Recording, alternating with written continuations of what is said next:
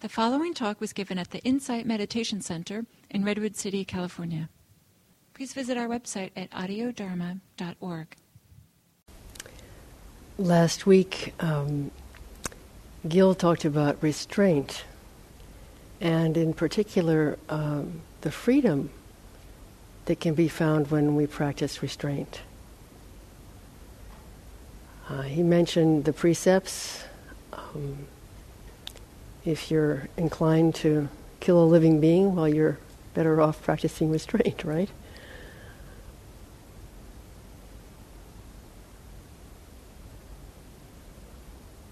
Restraint from taking what isn't given. Refraining from sexual misconduct. Refraining from lying or harsh or harmful speech. And refraining from intoxicating the mind. So what he emphasized about restraint was the freedom that it gives us. Freedom to be an active player in our own destiny by choosing an ethical life of non-harming. And what I'd like to emphasize today is the gladness that can be found in restraint, in refraining from doing harm.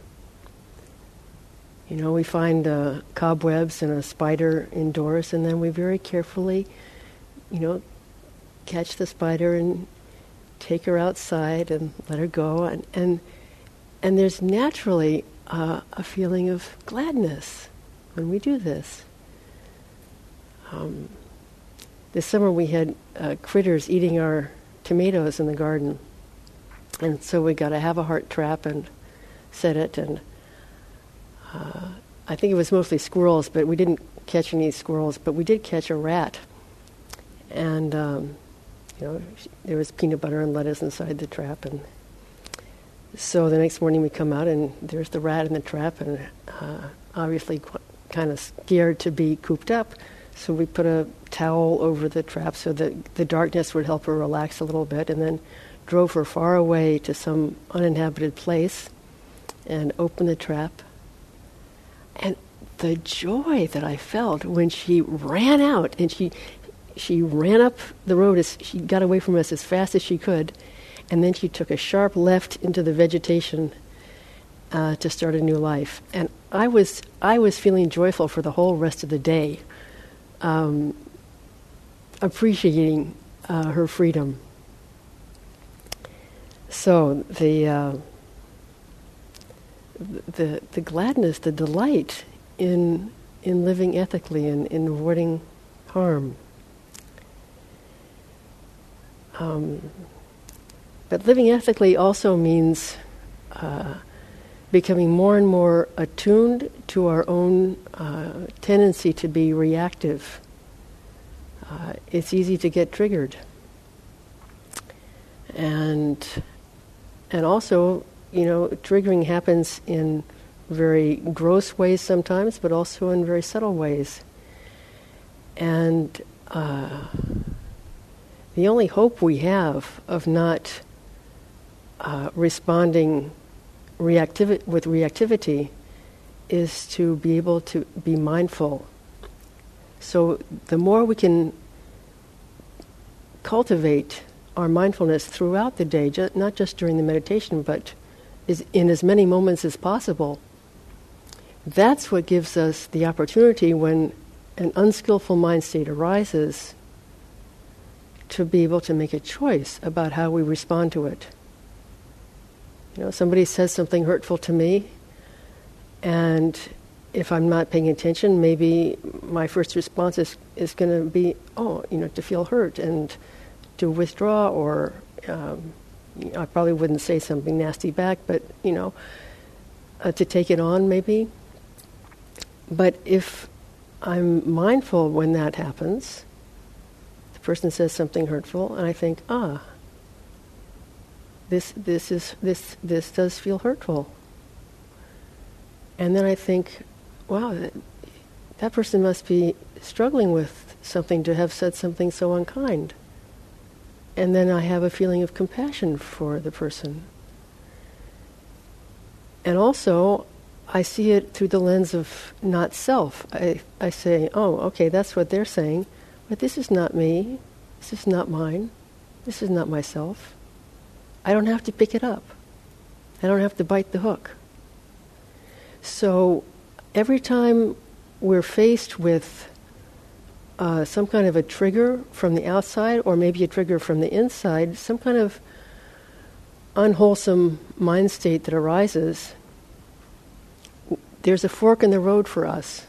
And if we don't have mindfulness at that moment, chances are we're going to go down the fork of more reactivity and then perpetuating the wheel of samsara and suffering. But if we do have, a moment of awareness, then we can decide, okay, what's the skillful way to respond to this? And that's what puts us on the path to freedom. So, there's a lot of gladness that can be found when we're on that path to freedom. I had a weird thing that happened this weekend. My husband and I were working outside in the garden, and at one point we were working in the backyard, and normally we don't lock the front door when this happens, when we're outside and around. But unbeknownst to us, this young drug addict walked into our house, and we came in and found her wearing my clothes and my jewelry and his pants. She had even taken off the belt that was on his pants and went into his drawer and got another belt and put it on that she liked better.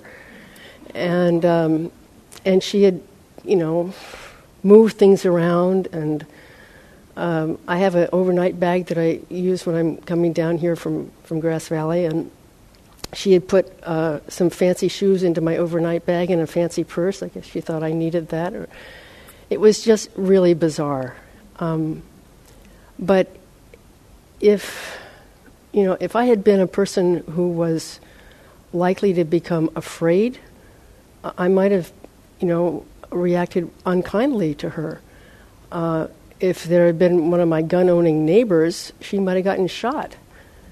And I was happy to see that my response was one of being much more concerned for her well-being than the fact that she was playing dress-up with my clothes and was about to walk off with them. Anyway, so there was also, a tremendous amount of gladness that the natural response was one of compassion, and that I didn't feel obliged to try to be defensive or anyway.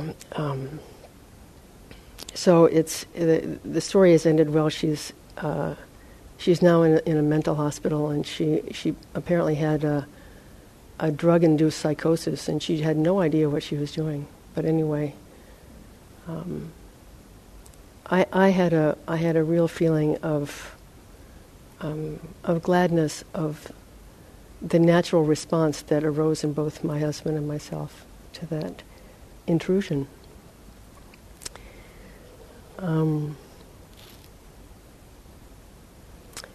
Gil sometimes tells the story of the prison project in San Quentin, and there have been inmates who have come here and given talks, and there was one of the inmates, his main, what he'd mainly learned from this prison project was that hurt people hurt. And I think that's true of a lot of people who come to this practice, is many of us have experienced a lot of hurt. And this practice is an opportunity to stop propagating that hurt. And then another inmate from a rival group in the prison, he said, yes, and healed people heal. So it's really by healing ourselves. It's by healing our own hurt, our all that baggage that we may carry with us, that opens the door for us to start to be a healing force in our families and in our communities and in our society.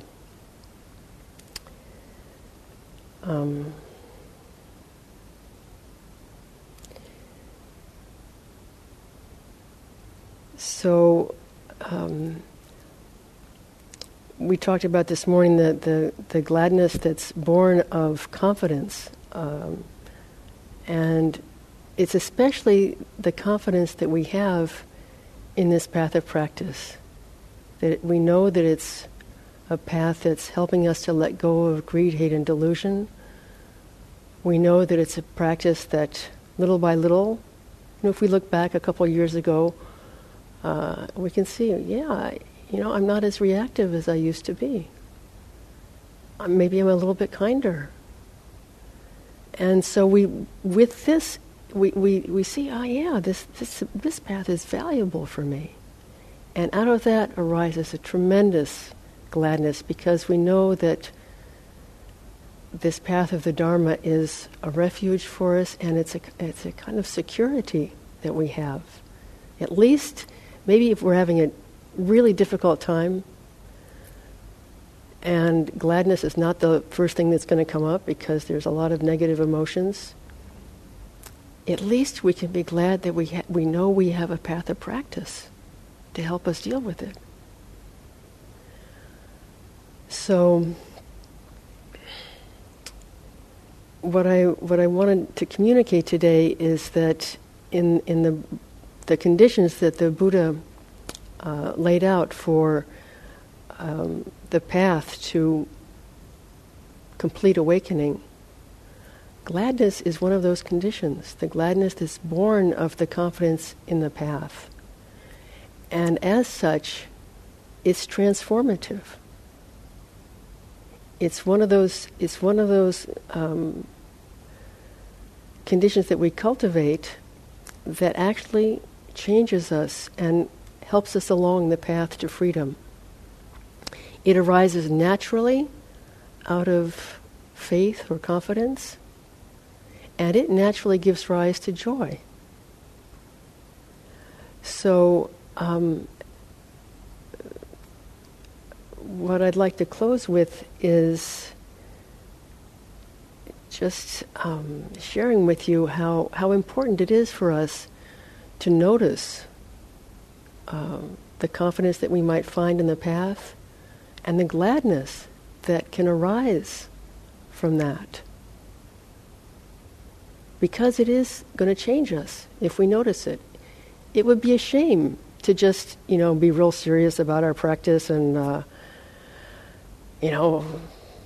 be a little hard on ourselves and got to do better and never good enough. And no.